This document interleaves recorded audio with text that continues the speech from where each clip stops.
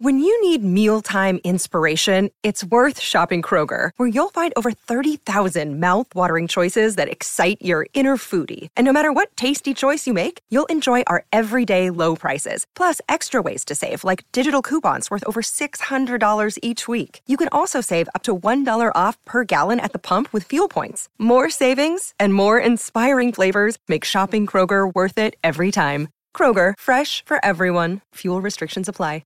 Another day is here, and you're ready for it. What to wear? Check. Breakfast, lunch, and dinner? Check. Planning for what's next and how to save for it? That's where Bank of America can help. For your financial to-dos, Bank of America has experts ready to help get you closer to your goals. Get started at one of our local financial centers or 24/7 in our mobile banking app. Find a location near you at bankofamerica.com/talktous. What would you like the power to do? Mobile banking requires downloading the app and is only available for select devices. Message and data rates may apply. Bank of America N.A., member FDIC. Welcome to the Bigger Pockets Business Podcast, show number 66. Read the physical newspaper, just making sure you know what's going on around the world, exactly how I saw what happened in Italy with the breathalyzer machine, what happened in Thailand and in other parts of Asia with the sanitizing tunnel. That was one of the integral parts of being able to pivot. Welcome to a real-world MBA from the School of Hard Knocks, where entrepreneurs reveal what it really takes to make it. Whether you're already in business or you're on your way there, this show is for you. This is Bigger Pockets Business.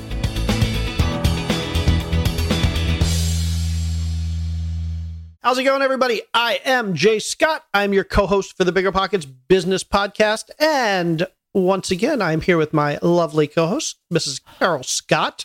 How's it going today, Carol? Doing really well, but I think that we as parents and business owners are joining a lot of people around the country right now in this whole crazy dilemma of what do we do with our kids to make sure they continue learning, right? All the back to school choices are coming up and we know what we're doing, but we are definitely empathizing with all of you who are in a similar situation, just trying to do what's right for your family, what's right for the kids, and just make the best of the situation that we're in. So hang in there, everyone. We'll somehow get through it all. Yes, absolutely. This whole COVID situation has changed life for pretty much all of us, which is a good lead-in for our guest today. He certainly changed his life around based on COVID. His name is John Berlingieri, and he is a serial entrepreneur who spent much of his youth and post-college work experience in the manufacturing world. His grandfather owned an aeronautical manufacturing company, and he's done manufacturing his whole life. He's had several businesses focused on manufacturing. And when COVID came along, he saw an amazing opportunity to capitalize from a business standpoint and also help people with this whole COVID crisis. So back in the beginning of April, he came up with this idea for creating a sanitizing station, basically a walk-in station where you can go in and it would do a whole bunch of stuff to ensure that you are safe from COVID and those around you are safe from you if you have COVID. And over the next couple months, March, April, he basically went from concept to manufacturing this $20,000 product. And on our show today, he's going to talk all about how he came up with the idea for the sanitizing station and how in just 2 months, he went from just pure idea to building this thing, dealing with disrupted supply chains, getting stuff from China. I mean, it's just a great story. And it's a great example of how in this difficult COVID time, we as entrepreneurs really need to be pivoting and changing our business to do whatever it takes to continue to make money and to continue to be successful. Make sure you listen all the way through because John has some amazing tips for investors. And one of the best tips that I've heard in a really long time about what we as entrepreneurs, investors, business owners should be reading. What should we be reading today to really keep on top of what's going on in the world and be able to compete with the best of them as successful entrepreneurs? If you want to learn anything more about John, about his company, about his product, check out our show notes at biggerpockets.com/bizshow66. Again, that's biggerpockets.com/bizshow66. Now, without any further ado, let's bring John Berlingieri onto the show. John, it is so great to have you here today. Welcome to our show. We are so looking forward to hearing all about the National Safety, Health, and Compliance Commission and your amazing product, the sanitizing station. So thank you for joining us. Thank you for having me, Jane, Carol. I really appreciate it. I've been listening to you guys since day one, and I'm happy to be on the podcast. Awesome. Thank you. I really appreciate that. I'm glad we have you here because one of the things that I've noticed over the last few months is that there have been kind of two types of entrepreneurs, those that are kind of trying to figure out how to be successful and keep their business moving forward, status quo, and those that are kind of taking the tact, got to pivot, got to do something different, got to stand out and really kind of leverage, to use an overused term, the new normal. And I love the fact that you've kind of dove into doing this whole pivot and taking advantage of the changes that have gone on. And so I just have a whole lot of questions. I know Carol does as well, not just about your business, but about like all the decisions that went into this huge leap off a cliff to do a big project that's COVID related. So, yes. Said, I'd love to hear a little bit more about your background, what kind of got you into business and entrepreneurship, kind of where it all started. Sure. So I come from, I wouldn't say a long line of entrepreneurs. So my grandfather, who I'm actually named after, so he's from Italy. After World War II, he was a farm boy in Italy, and it was devastated, war-torn Italy in the 1940s and 50s. He moved to Argentina, and he became a machinist. And he was working at multiple factories and in other industrial plants. So we were in Argentina. My dad was born there, as were his siblings. And then in the mid-70s, they came to New York. And my grandfather was working as a machinist during the Vietnam War, creating airplane parts for the military, for Grumman, for Boeing. And then he brought my family over, well, my dad and his siblings, and they started their own company. It was a machine shop, defense contractor, and they just progressively built the business. They started with one machine in a basement, actually, and kept building a second machine, a third machine, getting more contracts, being a subcontractor for other big contractors, and just progressively kept building the business. And in the mid to late 90s, I started working there after school.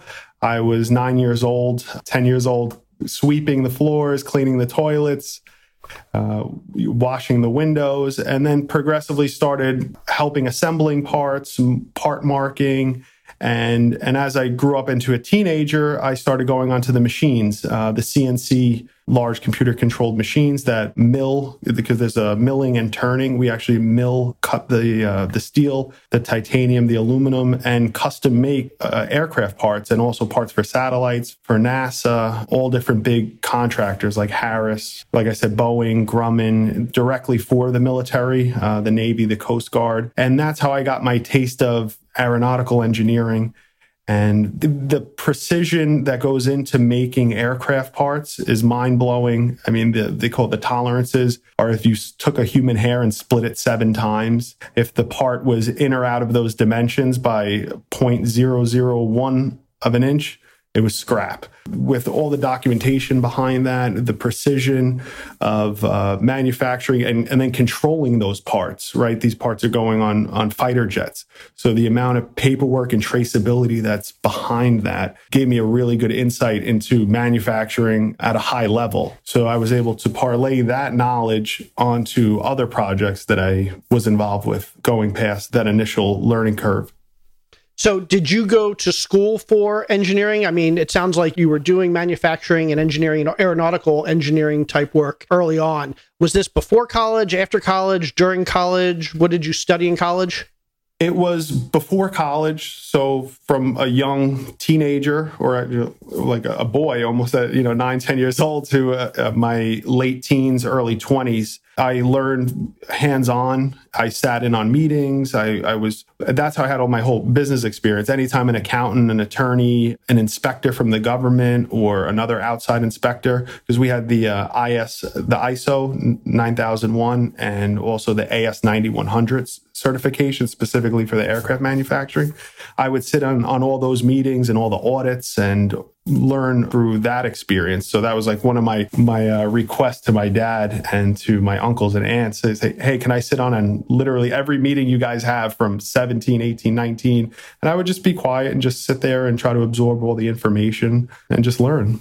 So after working for your grandfather's business and getting experience and getting an education, did you go into entrepreneurship, business ownership yourself right after that? Or did you get a job outside of college with somebody else? What was the progression from here you are, you see the entrepreneurship with your family, you have engineering background now. What are the next steps that lead you to kind of say, okay, I'm ready to be a business owner myself? So actually, in the early 2000s, I was into eBay and going to auctions. So actually the storage unit auctions before the storage wars and all the TV shows, there was literally like 5 or 10 of us going around to all the storage unit auctions. So that's besides the factory that I would work during the day, I would either on the weekends go to these auctions and try to resell the items on eBay. And I went to college. I had almost a third of a scholarship, almost a half of a scholarship.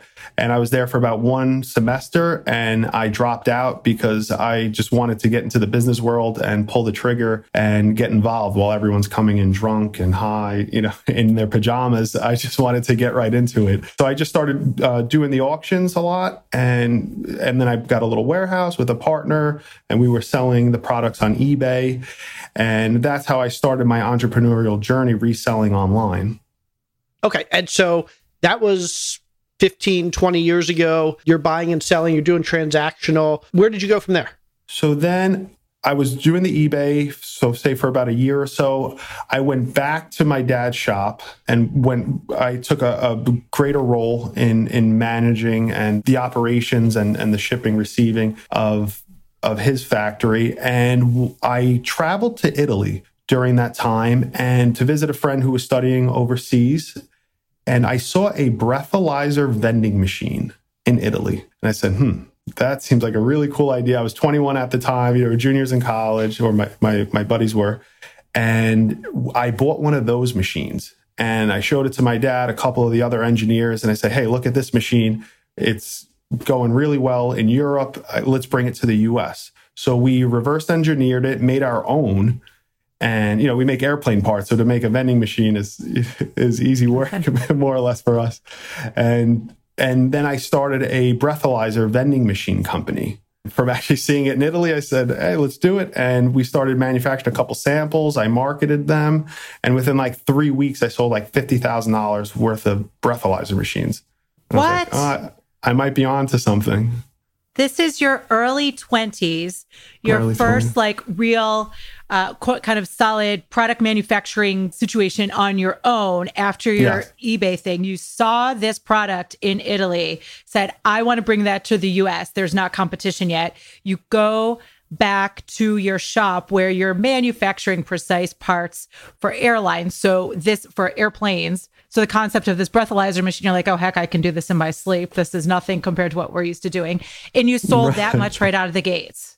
That's phenomenal. Right out of the gate.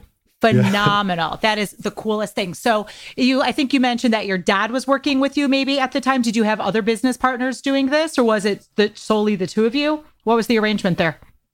Solely the two. My dad was just helping in an advisory role. So I was 100% owner in that. And then we just kept progressing along with the first prototypes. We got the orders. We first, we're fulfilling the orders. One of my main ideas with the breathalyzer is reading Rich Dad, Poor Dad, having residual income. So I was like, if I can have a few, may I have a route to say 50 or 100 vending machines, then, these can be mini rental houses. I can net say 50 or 100 or $200 a month off of each vending machine. So if you do the math, if I have 50 and make 100 a month, I was like, I can, make $5,000 a month, residual income. And, help people with drinking and driving. They can check themselves with the breathalyzer. So, trying to do some good for the community, but while also making money. So I listed them for sale. And like I said, they sold like $50,000 worth within 3 weeks. So I kind of shifted from the route perspective of placing machines. And I ended up placing a bunch of machines also, but I actually took them off the wall so I could fulfill the order. So the ones I already had placed, I had to kind of backtrack and and I sold and fulfilled the orders. And then I got another office space, a warehouse, and we just went into production and, making a few hundred and a few thousand. And I was selling distributorships throughout the US. So we had like 50 in Vegas, 50 in Miami, 50 in LA, like pretty much every big city we had a distributor in. And we ended up selling like 3,000 or 4,000 machines in total. Then a lot of competition from China came in, Korea, like just other manufacturers came in and kind of just killed the market and lowered the price significantly till there was little to no margin.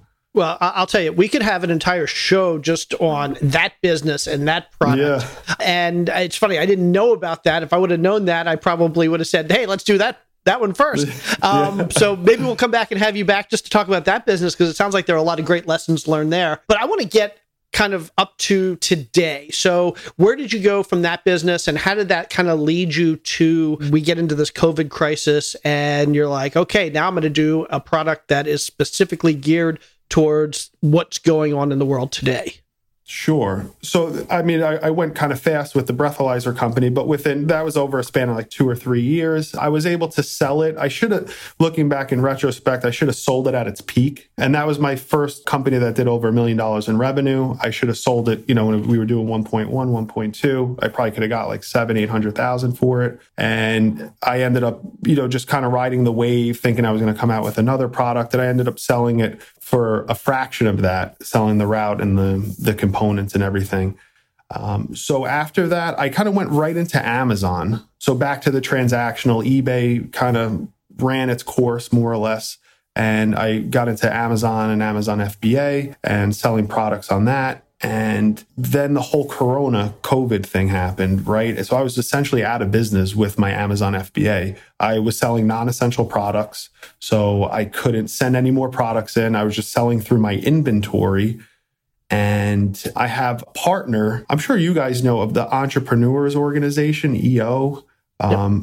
So I'm a member of EO. I was actually an accelerator, so to be a member of EO, you have to do over $1 million in revenue.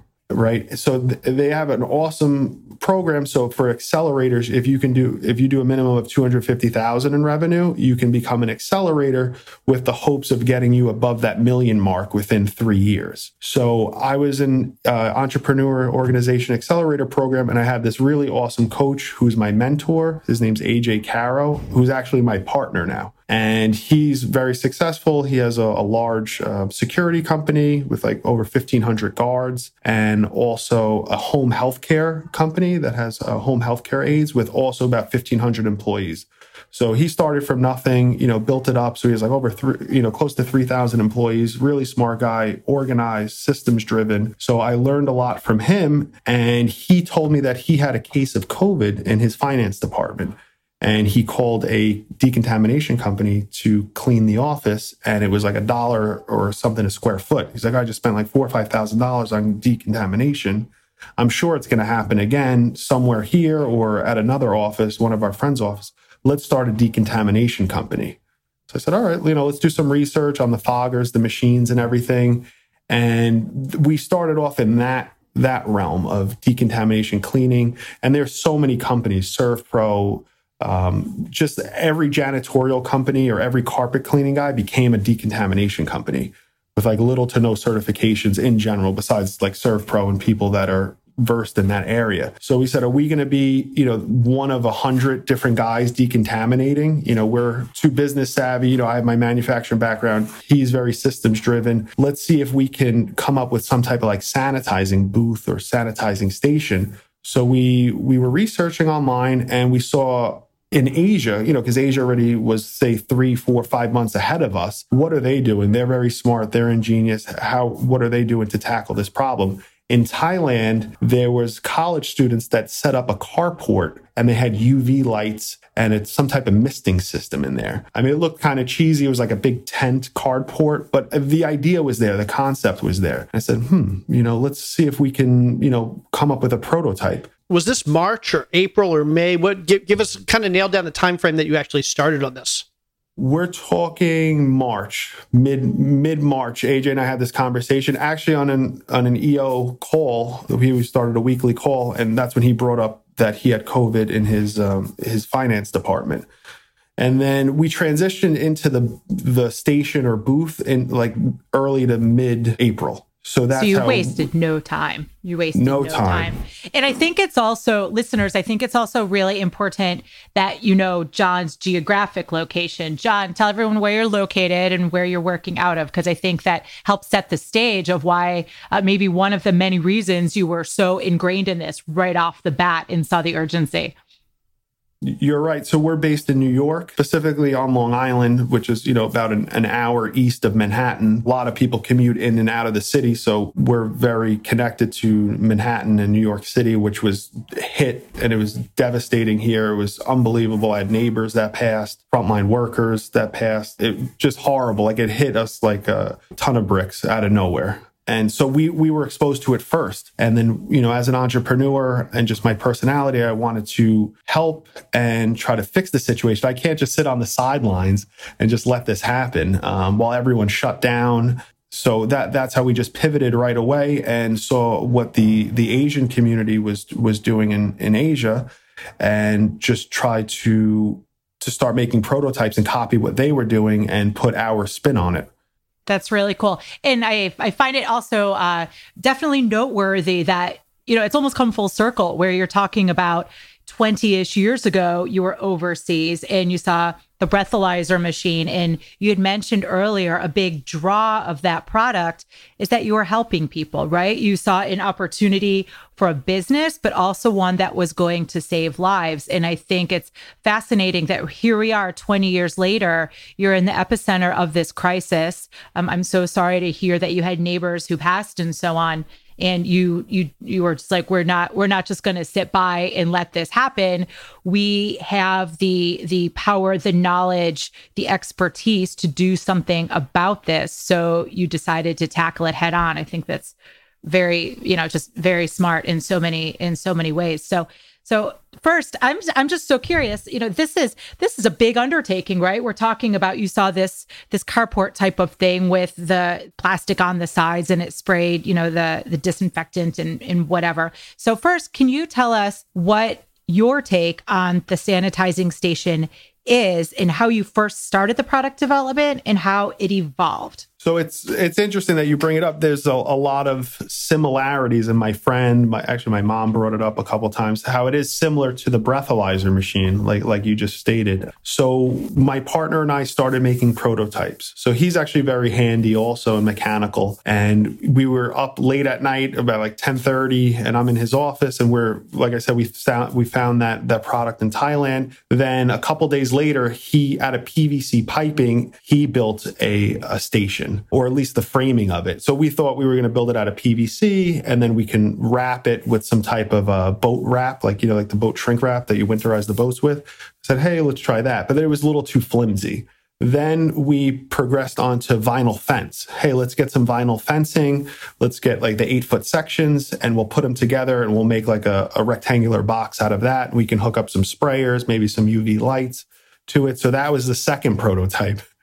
So we went from the PVC piping to the PVC fence. And then I went back to the sheet metal shop that built the vending machine case for the breathalyzer. So I hit them up. I said, oh, wow, I haven't seen you in, 10, 15 years, in a while. And I said, hey, I have a new idea. Let's build this. And so I was with them and for a couple weeks, and we ended up building the frame, or, the actual outside casing of the sanitizing station. So that's how we progressed along from PVC to sheet metal, because the PVC was a little too flimsy, but we got the concept, we got the sizing, we got the whole schematics of it down. And then we went to, like I said, to the sheet metal shop, and then we just kept fine tuning it, adding features here, adding features there, ordering samples from China, like tablets and the pumps and all the electronics, the breakers, and, all the internal guts for the machine.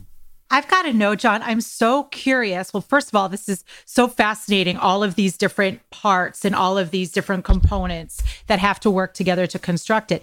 Just from a logistics perspective, I've got to know, how were you able to get these components from China? I mean, I know in my industry, in real estate and staging, and even on Amazon right now, you order anything and stuff is back ordered, stuff that used to take 2 and 3 and 4 days maybe is now weeks and weeks and weeks.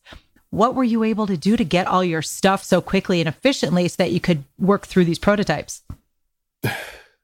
Calling on connections in the industry from electrical suppliers. We have, family friends in the electrical supply business. So AJ and I would just do it like a shotgun blast. If we needed UVC lights, we would place orders in 4 different areas on AliExpress, Alibaba, Amazon, and then say a local supplier. And whoever came in first, we would just, use that, knowing that, like you mentioned, that Amazon from 1-day Prime turned into 2-week Prime out of nowhere. So we would just blast everyone for go after 4 or 5 suppliers for each component.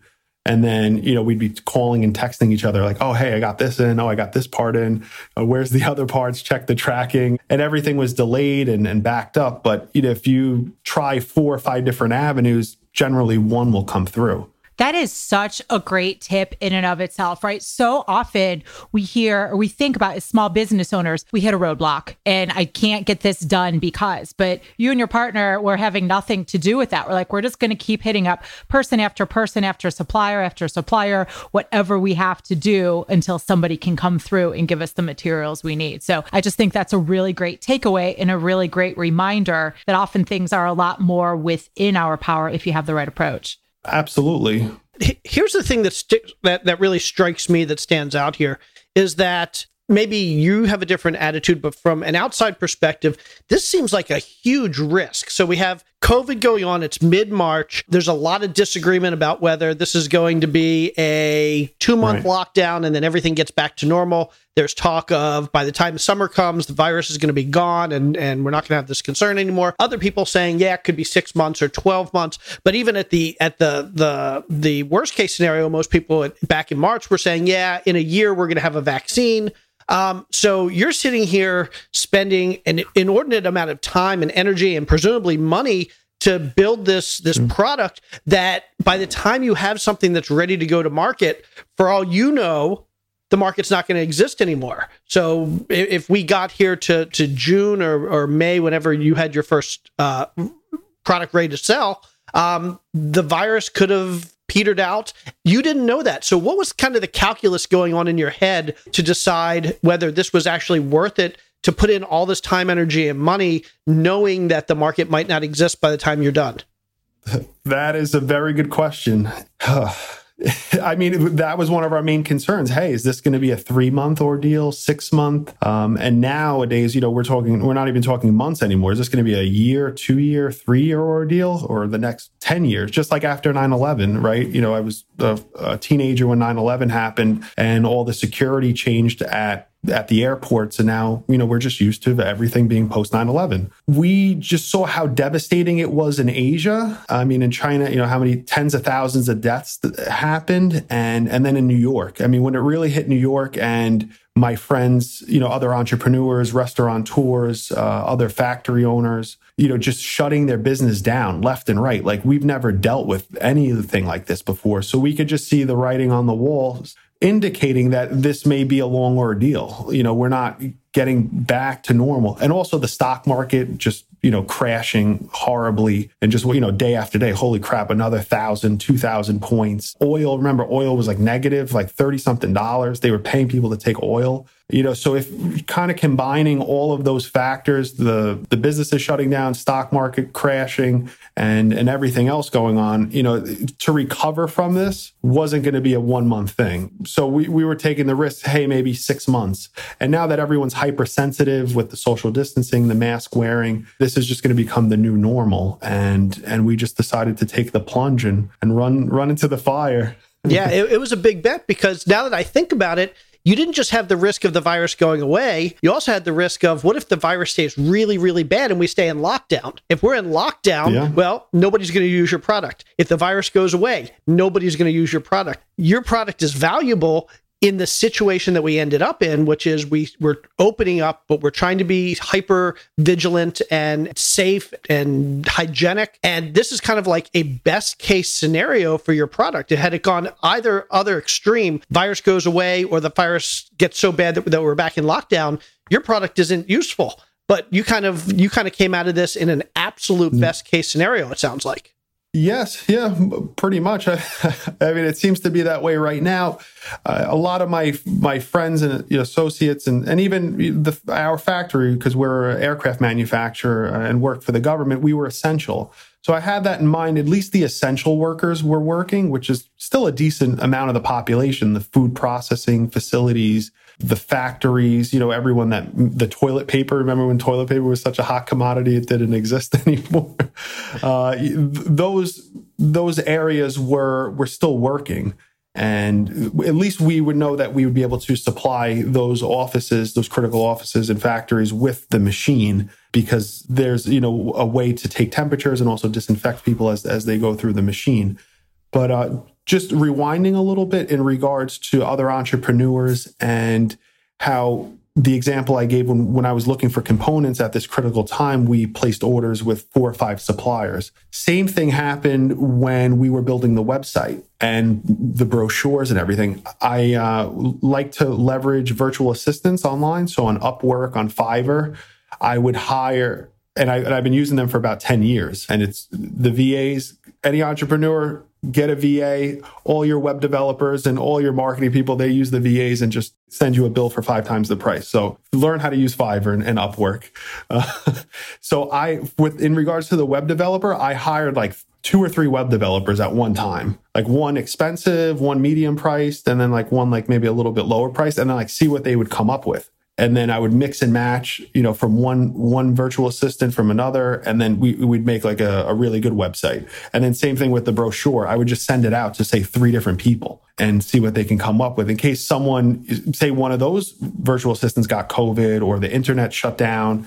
You have to have multiple backups. And especially with something this critical and on such a short timeline, we had to get it done as fast as possible. Yeah, that's a great point. And that was actually the next question I was going to ask you was about like the timeline, because you had to get things out. If this took 6 months or 12 months or 24 months, you potentially most likely miss your opportunity. And so it sounds like redundancy and having multiple vendors and multiple suppliers and multiple writers and multiple virtual assistants was kind of the key to getting everything out quickly.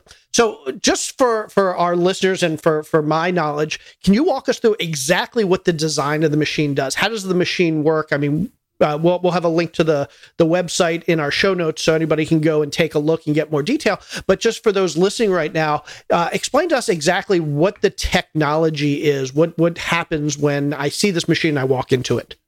Sure, of course. So now in regards to the machine, we saw that right out of the gate that there were nurses, EMTs taking temperatures outside of buildings, right? So we said, okay, that's a critical component. We need to take people's temperatures. There's hand sanitizers that are popping up everywhere. So, I mean, they've been around, but now they're everywhere. So temperature taking and hand sanitizer, that seems to be one of the most critical components. So in the sanitizing station, the first 2 steps is having a tablet on the wall that takes people's temperatures.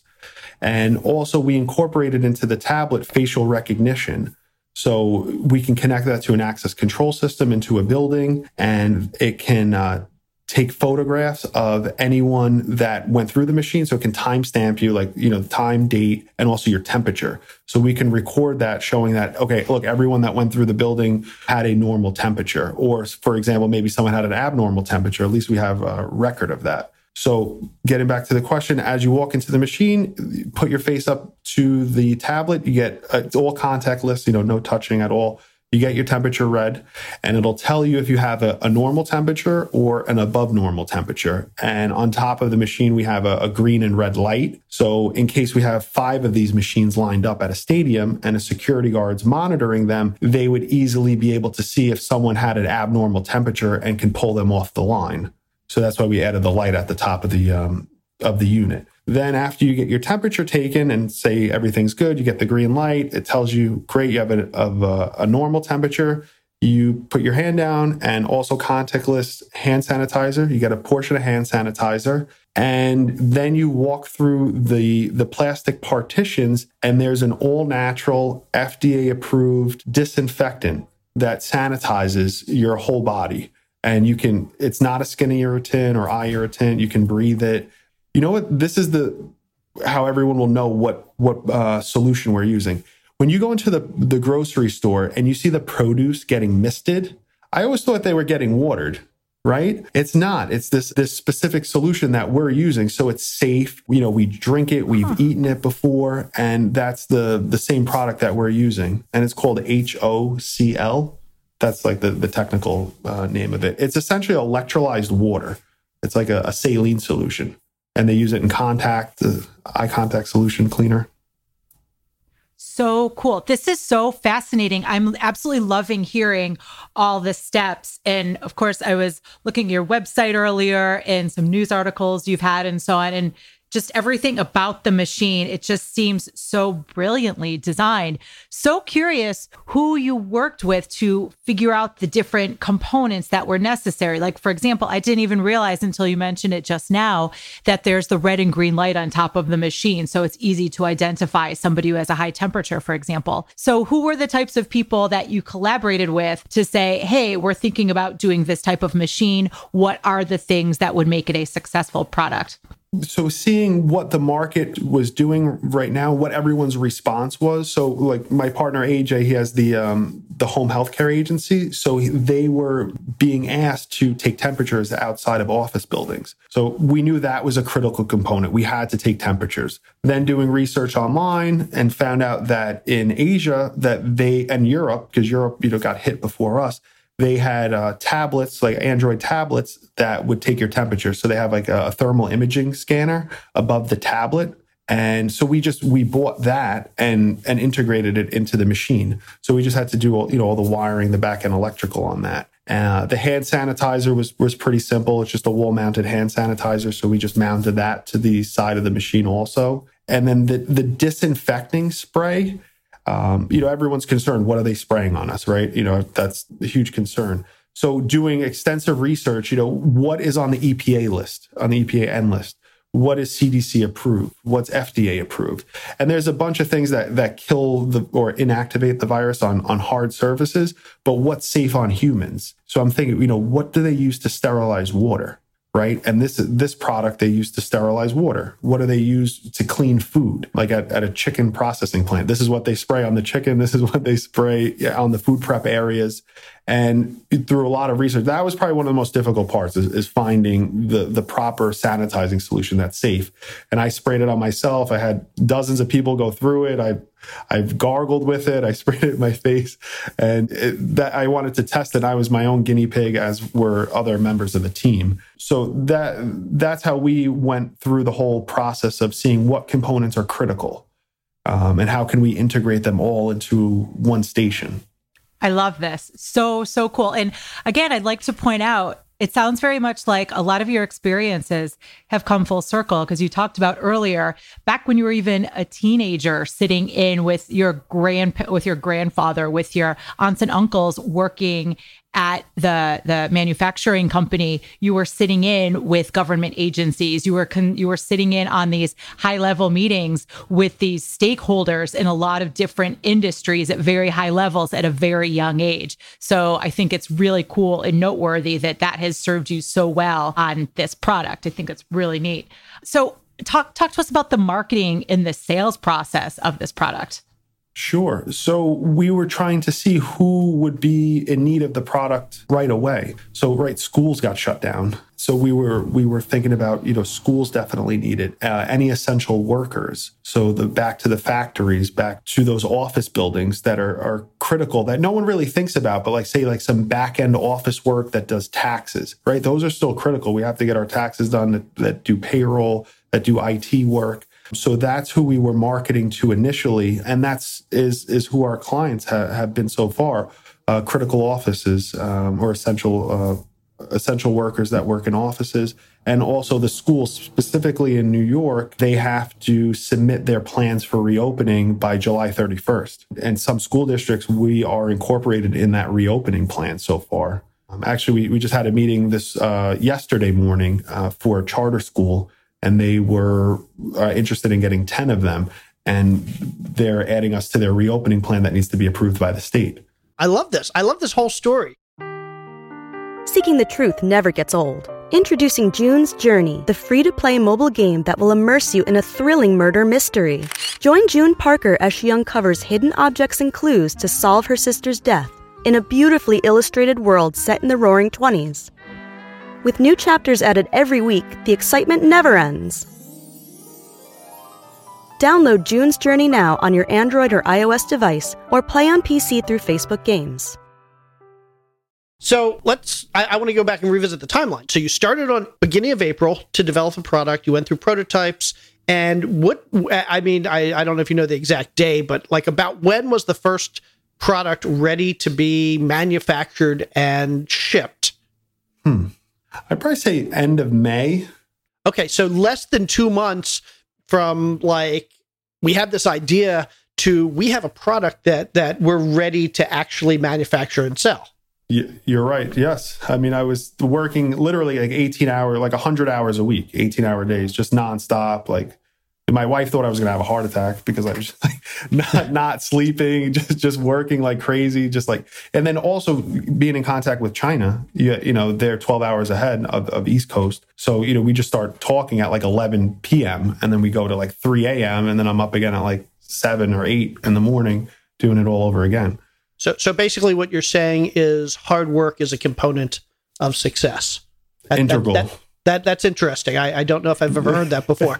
No, yeah. I love it because it's not just hard work, but it's smart work and it's willing to take a risk and it's willing to do all these things that we think about with an entrepreneur, a successful entrepreneur, but a lot of times it's not all at the same time. You have to take a risk at the beginning and then you have to put in some hard work and then you have to make contacts. You had to do all of this kind of simultaneously because, again, your market window is potentially very small. So 2-month period where you had to make the decision to take this risk. You had to make the investment. You had to build the contacts, the relationships. You had to do the prototyping. You had to start doing the marketing, start doing the sales, all in this short period of time. Can you give us an idea of, so who was your first, do you remember who your first customer was?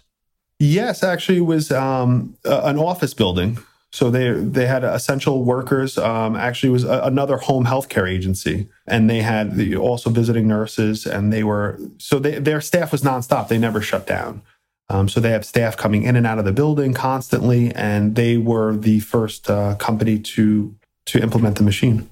So when we have a machine, like this is a large machine, you actually walk into it. So I'm curious, like what was the process? You get this order. Do you have a bunch of machines sitting around waiting to be shipped, or is it you get an order and then you go and you start manufacturing it? How do you transport it? How do you install it? What's just the whole process? Because a lot of times we talk about products that are like just handheld things like widgets. A lot of our entrepreneurs, and nothing wrong with that, that's great, but the whole manufacturing and shipping and fulfillment and setup is you don't have to think about those things. For something like this, you have to think about those things. So what's that process look like? So to fulfill that first order, it was our first 5 that we built. It was one of the first 5. So we wanted to make sure that we were selling it locally so we can test it and get all the bugs out. So that was definitely a big part of it. We gave them a slight discount, knowing that we were going to be close and we were going to be kind of using them as a guinea pig. And you know they were cool with it, and they were excited to be the first company in New York or anyone to actually have the machine. So we had a close partnership and relationship with them, and we designed the machine so it can be foldable, meaning that the walls can collapse in on each other. So in shipping, because say when it's up and assembled, it's like 7 feet tall. So that's kind of tall. So we made the walls collapsible so we can make it like 3.5 feet tall so it can ship easily. So we had all that in mind. We wanted to make sure all the components were plug and play. Let's say the pump burnt out or something happened. We could easily ship them another pump. They can unbolt it with like 4 bolts, plug it in, and it's back up and working. So that was the way that we were testing it in front of the first company. And, we were there a couple times a week, just adjusting things, programming the tablet for the temperature, getting those readings correct. And it was just a good relationship. So if anyone is thinking about having a product, something larger like this, or even a smaller product, working with a local company that would implement the product and maybe giving them a little discount, and just working out all the kinks, over those couple weeks or couple months until it's perfected. And that's why, like, for example, we added the light. We added to the top of the machine. That wasn't in our first prototype. We added a couple more mister heads. Initially, we only had 2. Now we added 4. Adjusted the wheels. The wheels were locking and scraping, so we changed the wheels out. Just a couple different things that we just kept tweaking along the way until we have what we think is the perfected model right now. But as an engineer, I'm always trying to improve it, staying up at night, see how we can make it better, but little by little. So cool. I'm just sitting here so fascinated by, like you mentioned earlier, Jay, the fact that you saw this need, you just went like guns blazing, figuring out how to produce this thing. You're now part of a school systems reopening plan. And I'm just thinking through the product itself and just seeing pictures of it, for example. Jay, remember a million years ago, it feels like, when we used to take the boys to Legoland, for example, and you already go through the security thing, right? The white piece of plastic thing before you actually have the person search you.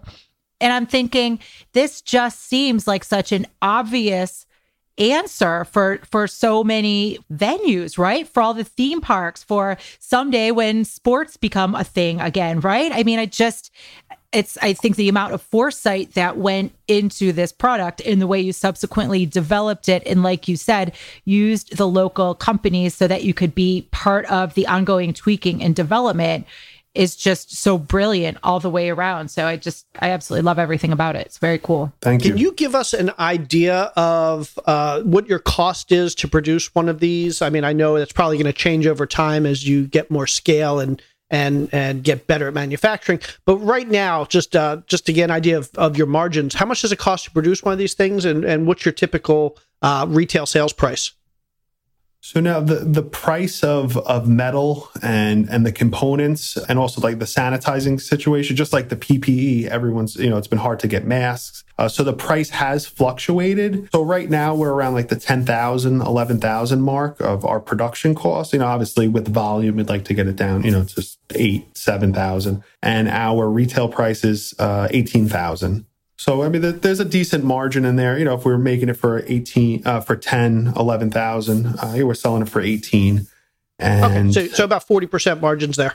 Yeah, 40%. And then we have financing. So we worked with a couple. We actually have 2 financing companies that we're working with that are equipment leasing companies. And they can, for a 36-month lease, they can get it down to about like $700 a month for the payments. Got it. How long does it take to build one of these machines? Let's say somebody put in an order today for 100 of them. What does your lead time look like? What's the process look like? We're talking about 30 to 45 days right now. So pretty quick. Like a normal lead time, it would say like 30 to 60 days, but we're trying to get it, 30 to 45 days right now. Got it. I have one other question I'm so curious about. So the name of your company, right? It's the Sanitizing Station. Did I say that properly? Is that the accurate name of the product? Yes. The product name Sanitizing Station. And I filed the trademark for it right in the beginning. Right off the bat. Awesome. And then your company itself is called the National Safety, Health, and Compliance Commission, which I would love to hear more about how the name of the company came about. Sure. So keeping in mind, like that we spoke about earlier, that we didn't know how long, or nobody knows how long this whole crisis is going to last. So we said, let's start off with the safety and health part of it, with the sanitizing station and also the decontamination when we first started. And then let's say this kind of slows down over the next 6 to 12 months, we would like to get into a compliance part, say OSHA compliance or that ISO compliance for the factory. So we were going to start a division of compliance and go that route. So, I mean, we still have that on the back burner just in case, a couple of years down the road, this slows down. We will shift gears into maybe another safety compliance combination service, something like that. I love the fact that the name sounds very formal. I know a lot of us, we develop companies and products and we want cute names or easy to remember names. But I guess there's value here in sounding formal and sounding like a company that if I hear the name of this company, I'm like, I trust them because it's not like some. It doesn't sound like Bob Smith. iSanitizer.com, white cool thing. Right. Bob Smith sanitizing station. Right. So yeah, we don't think a lot about, I don't think enough. I think about names a lot. But it's all part of your branding strategy. It's all part of building trust with your clients. It's all part of conveying your brand. You're right. And that you want to position yourself in the market to be as big as possible, right? So having a proper website, having an authoritative name, well, especially in our industry, if you get a call from the National Safety, Health and Compliance Commission, you're like, who's this calling me? You're going to take it a little more serious, having an 800 number set up, getting all these things set up right away. So you can appear larger than you are and have more authority, and people will take you more seriously.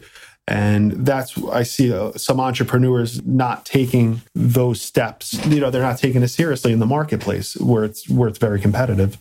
So, John, the other thing that I think is just so beautifully done about the name of your company, like you mentioned earlier, it enables you to pivot as necessary. And it sounds like that's a key theme throughout your entrepreneurial journey, is just this whole concept of pivoting when the time is right. So can you talk a little bit more about just to all the entrepreneurs out there in general, how you've been able to stay on top, to position your companies in such a way that you are able to pivot strategically, to pivot quickly, to make the decisions that are most relevant for what's necessary, depending on whatever's happening in the market, and the importance of other people to do that as well? One thing I do every morning is I read multiple news outlets. So I'll give my secrets. I read the Drudge Report, Al Jazeera, RT, Reuters. So I get, a right-leaning perspective, a left-leaning perspective. What are they doing in Europe? What are they doing in Asia and Africa? Because as Americans, we're in our American bubble, right? Everything's whatever, CNN or Fox. And it's so interesting when you read RT or other international outlets, they talk about stuff in the US you would never hear about here. I don't know why, maybe the politics behind it.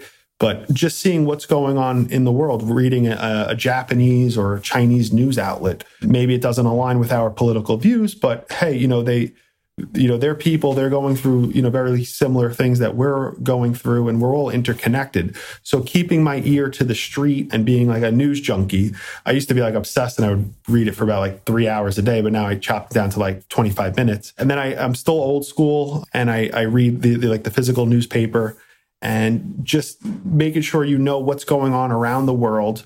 And that's a way that I was able to pivot, exactly how I saw what happened in Italy with the breathalyzer machine, what happened in Thailand and other parts of Asia with the sanitizing tunnel. They call it a tunnel or a cabin.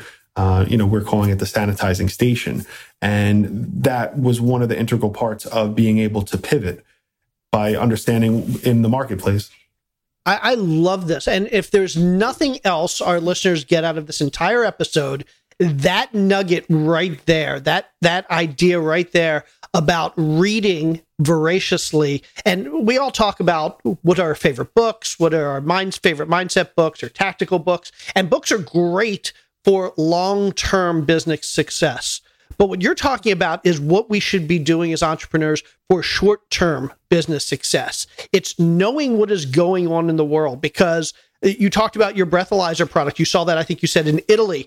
And the fact that you were able to make that successful was because you saw a trend that was going on somewhere else in the world. You didn't just contain your observations and your reading to what's going on in America, or what's going on in New York, or what's going on with your liberal friends, or what's going on with your conservative friends. Right. You were basically saying, let me see what is going on in the world today and how I can leverage real-time information and real-time trends and real-time everything to be a better, successful entrepreneur. And it's so obvious. I mean, everything is so polarized today. We want to say, okay, I'm left leaning, so I'm going to just read liberal stuff, or I'm right leaning, so I just want to read conservative stuff. And it's so limiting. Or a lot of us say we're American, so we care about what's going on in America, but we don't read other things. And like you said, read Al Jazeera, read BBT, read all the great or not great international newspapers, because that's really what gives us the insight to be successful. So I'm sorry for harping on this, but it's so important. And you're the first person we've had on this show that's really mentioned the value of doing that. And so I just want to make sure our listeners hear that and get into the habit of reading everything you can. Don't just read the stuff that you agree with or that will agree with your views or agree with whatever country you live in. So thank you for saying that. And again, sorry for harping on it, but it just had to be reiterated. And I love that tip.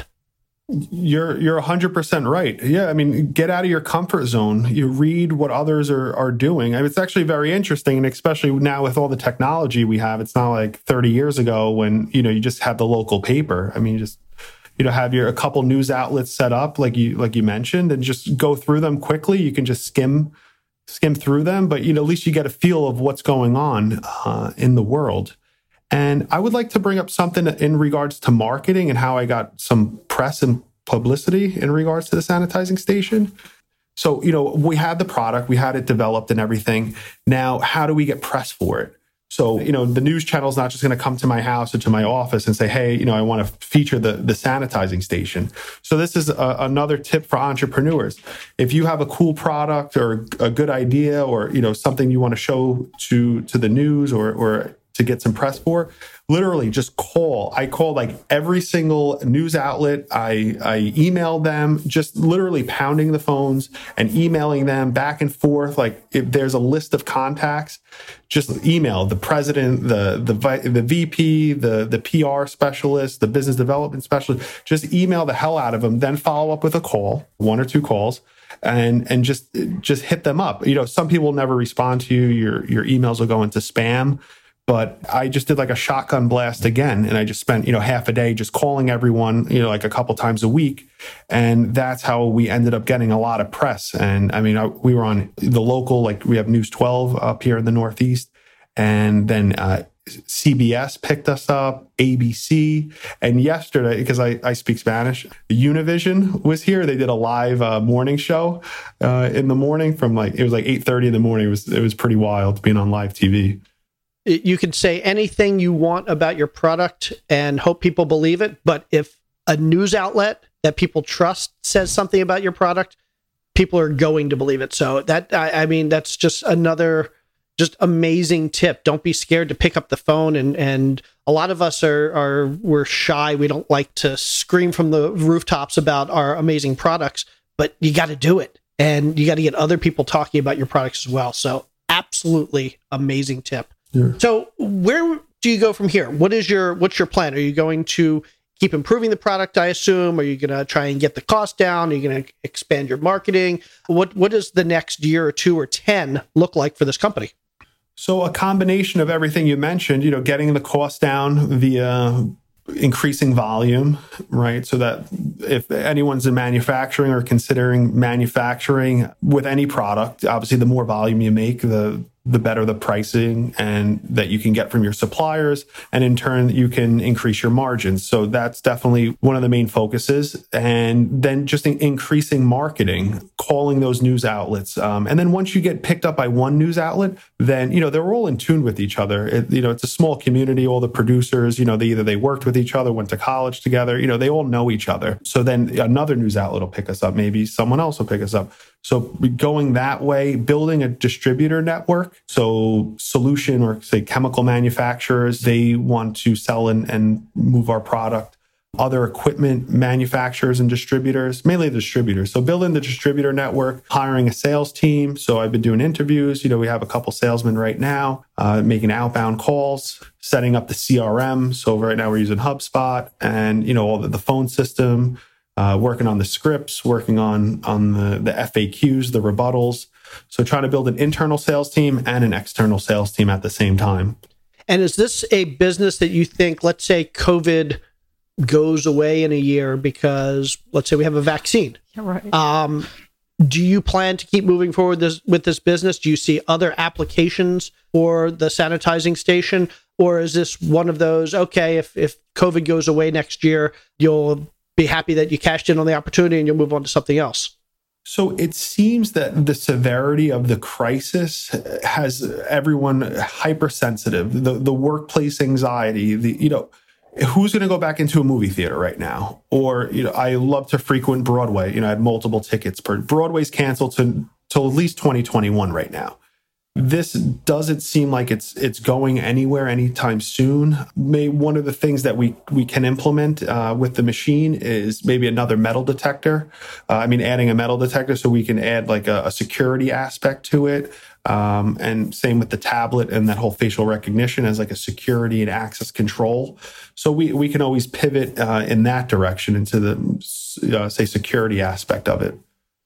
I absolutely love that. And you're absolutely right. I mean, even if COVID went away today, even if there was a vaccine today, I know I wash my hands 10 times as much as I used to do it, even when I don't have to. I'm walking around my house. Right. I know my family is not infected. I know the surfaces in my house are not infected, but I still wash my hands multiple times a day, even though I don't have any specific concerns. So I definitely see your point about if something changed, if COVID went away, these habits are now more ingrained in us than they were a couple months or years ago. So yeah, that's a really, really good point.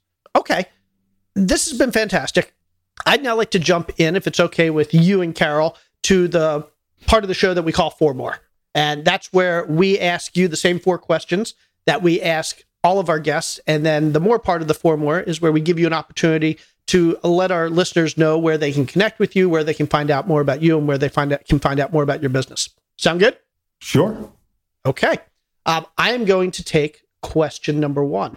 So you've told us a little bit about working for your father and your grandfather. I don't know if that was your very first business or not, but can you tell us what your first job was or what your worst job was? I'll let you decide which one. And what did you take from it that really has stayed with you till today? So first business, so I lived behind a public golf course. So I would, go in there with our friends and shoot BB guns and play paintball. But besides that, there were a ton of golf balls in the woods. So we would go and pick up the golf balls, and we would go to the little cleaning machine, and we would clean up the golf balls, and then we would go and approach golfers on the fairway and say, hey, here's 10 balls for $5 or whatever we were selling. So I was 9. I think I was in 3rd grade or 2nd or 3rd grade at the time. So that was my first business. And what I learned that still sticks with me today is just getting over the fear of approaching someone. Half the battle is just showing up. Like once you get in front of them and you just say, hey, I have a product to sell, just getting over that hump and that fear. Because it's like terrifying as like a 9-year-old going up to like a 40-year-old guy, coming out of the woods saying, hey, do you want to buy some golf balls? You're just going for it, pulling the trigger, just get in front of people, and don't be scared. Just like picking up the phones. We bombard everyone with emails. Now emails don't even get through. I mean, we all know how many emails we all get. Get old school, pick up the phone, call people. Everyone's home right now. It's easy to get in touch with people and set up Zoom meetings. So just getting over that hump and showing up. I love that. Get all old school and pick up the phone. Seriously, Jay, I'm always harping on everyone about exactly that. Just pick up the phone. I love it. Okay, John, second question for you. What would you say is the best piece of advice you have for small business owners that you haven't already mentioned today? I would say, during this crisis, and I'm sure we've lived through multiple crises, the dot-com boom and bust, 2008 recession, now this whole COVID disaster that's going on, is to just reassess the businesses and try to make decisions quickly and move fast. Don't wait around. It's better to make a bad decision than no decision. At least just pull the trigger, get it over with, and see what happens. No one knows what's going on right now in this landscape. The president, Congress, no business owners, we have no idea. So just trying different things and pivoting quickly to get over the next hump and the next mountain. I love that. I 100% agree. It's better to make a bad decision than no decision, because too often, if you make no decision, then you will by default have a bad decision made for you. So it's better to make that decision and having thought through it than just letting it happen to you. So fantastic tip. I love that. Okay.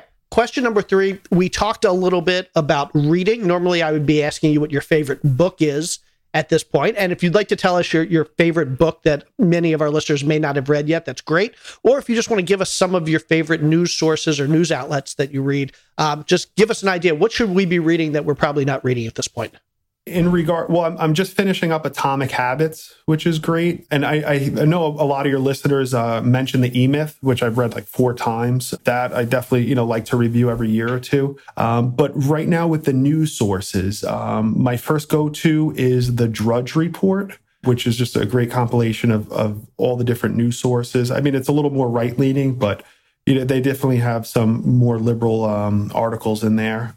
Then I shift over to a Russian news outlet, RT. So you get a whole completely different perspective, say like a little anti-American, and they just have things that you would never hear about in the US, which I don't know, we're either trying to cover up or like not display. So RT, Al Jazeera is a little more in the middle. So I like Al Jazeera, and you get like a more like Middle Eastern perspective.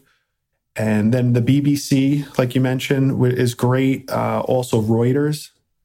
So I try to mix it up. And then like every week or two, I'll do like a South American, because we have family in Argentina and Brazil. So I'll do like Argentina news. Then I'll do a family in Australia. I'll do like Australia news. And it's crazy. Like we don't hear about like 90% of the stuff that goes on in the world. We just hear about, Biden and Trump and all this crazy election, things that are going on right now. So I would say expand your intake of information instead of the normal CNN, Fox rigmarole.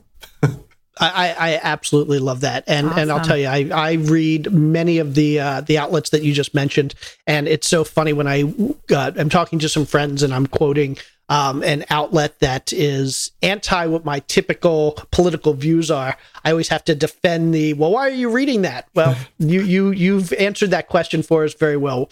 I'm reading that because it makes me a better entrepreneur and it makes me a more rounded person, because we always want to get not just confirmation bias on the things we already believe, but we want to hear what the other side thinks, because that's ultimately what's going to allow us to make well-informed decisions. So love that. Thank you for all those. That's right. Well, after all that, the insight of all these worldly views, I'm actually kind of mortified and embarrassed to ask my very lighthearted question of my number 4 of the 4 more, which is, John, what's something you've splurged on in your personal or professional life that was totally worth it? Even though that sounds pathetically shallow right now after what we just talked about, but let's end it on a light note. That's a good question. I mean, I've just been working like crazy right now, but I would say one of my pleasure outlets is a boat. So I got a boat a couple of years ago. Nothing too fancy, just like a 22-foot deck boat. But we're on Long Island, so we're literally on an island. So the ocean's only a couple minutes away. So even after work, if I can shoot out at like 8 p.m., just go out, maybe catch the sunset, and talk to suppliers in China or email people on my boat. Get some saltwater therapy. That's what I like to do. And it helps me stay sane. Perfection. Love it. Love it. Okay. So that was the 4 part of the 4 more. Now for the more part of the 4 more, tell our listeners where they can find out more about you, more about your company, and anything else you want to let our listeners know. Sure. So they can find out more about our company at it's called sanitizingstation.us. That's our website. Also on social media, we have Sanitizing Station on like Facebook, on Instagram, and they can also email me. My name's John, so John B at sanitizingstation.us. And that's the way that you can get hold of me. Awesome. John, this has been amazing. I love the fact that you were able to start this business so quickly. You were so in touch with what's going on in the world, and you're leveraging it, and just some amazing tips. So thank you so much for being with us today. And I very much want to touch base with you again in a year and see where this business has gone, if it's pivoted again based on what's going on in the world, or what you're doing. And maybe we'll have you back at some point and talk about your breathalyzer vending machine, because I didn't even know about that business, but I have a feeling there are a lot of great lessons to be taken from that one as well. So thank you so much. My pleasure. Thank you for having me. It's amazing being able to be on the podcast. I listen to literally every episode, and I would be more than happy to come on to speak about the breathalyzer and also touch base in a year to see how we progressed and pivoted. Awesome. Thanks, John. Thank you. Thank you, John. Thank you. Oh my goodness. Seriously. How awesome is John. It's seriously fascinating to me. So many things. First of all, I love how he talks about he was working in an aeronautical engineering factory at age 9. Are you kidding me right now? And the fact that he's had all this amazing experience to pump out this product in a matter of months and get it live onto people's sites in such a short amount of time is absolutely fascinating, and just great reminders all the way around. Yep. He had some amazing tips. I love the tip on reading everything. Doesn't matter if you're liberal, conservative, or in between. Read everything, because not only do you want to reinforce the things you already believe, but you also want to learn about what the other side is thinking to make us better, more well-rounded entrepreneurs and people. He had some great tips around publicity. I mean, I loved, and we've heard this before, but his tip on literally just show up, go for it, pick up the phone, call people, call news outlets, call newspapers, get your message out there, because you want other people to be hyping your products along with you, because that's where the value really comes from. During this crisis or any crisis, it's so important to reassess and to make quick decisions. And this was obvious throughout the entire discussion that literally John was able to make a decision that he wanted to release this $20,000 manufactured product, and 2 months later he was doing it. So just so many great tips. And this is one of those episodes that I'm going to go back and listen to again, because there were a lot of great tips in there that John didn't make a big deal out of, but you hear him, and the more you listen to him, the more you think, that really makes sense. I got to do that. So amazing episode. And I'm really excited to see where John goes with this business, and whether it's still a business in a year, because who knows what's going to happen with COVID. So, but I have a feeling that he'll do a good job of pivoting if and when the time comes. Okay. And with that said, I think we're good to go for this week. Do you agree, Carol? Yeah, let's wrap it up. Okay, everybody, thank you so much for tuning in. Stay happy, stay healthy, have an amazing week, and we will see you next week on the Bigger Pockets Business Podcast. She's Carol. I'm Jay. Now go read daily and watch trends to pivot your business quickly today. Wow. Or here was my alternate. Or now, ready for this? Now, go all old school and actually pick up a phone today. Right? I had an alternative. Oh, nice. Oh, yeah, okay. there was lots of good stuff. 2 for 1 week. I like it. Thanks, everybody. Have a great week, and we'll see you everybody. next time. Bye-bye.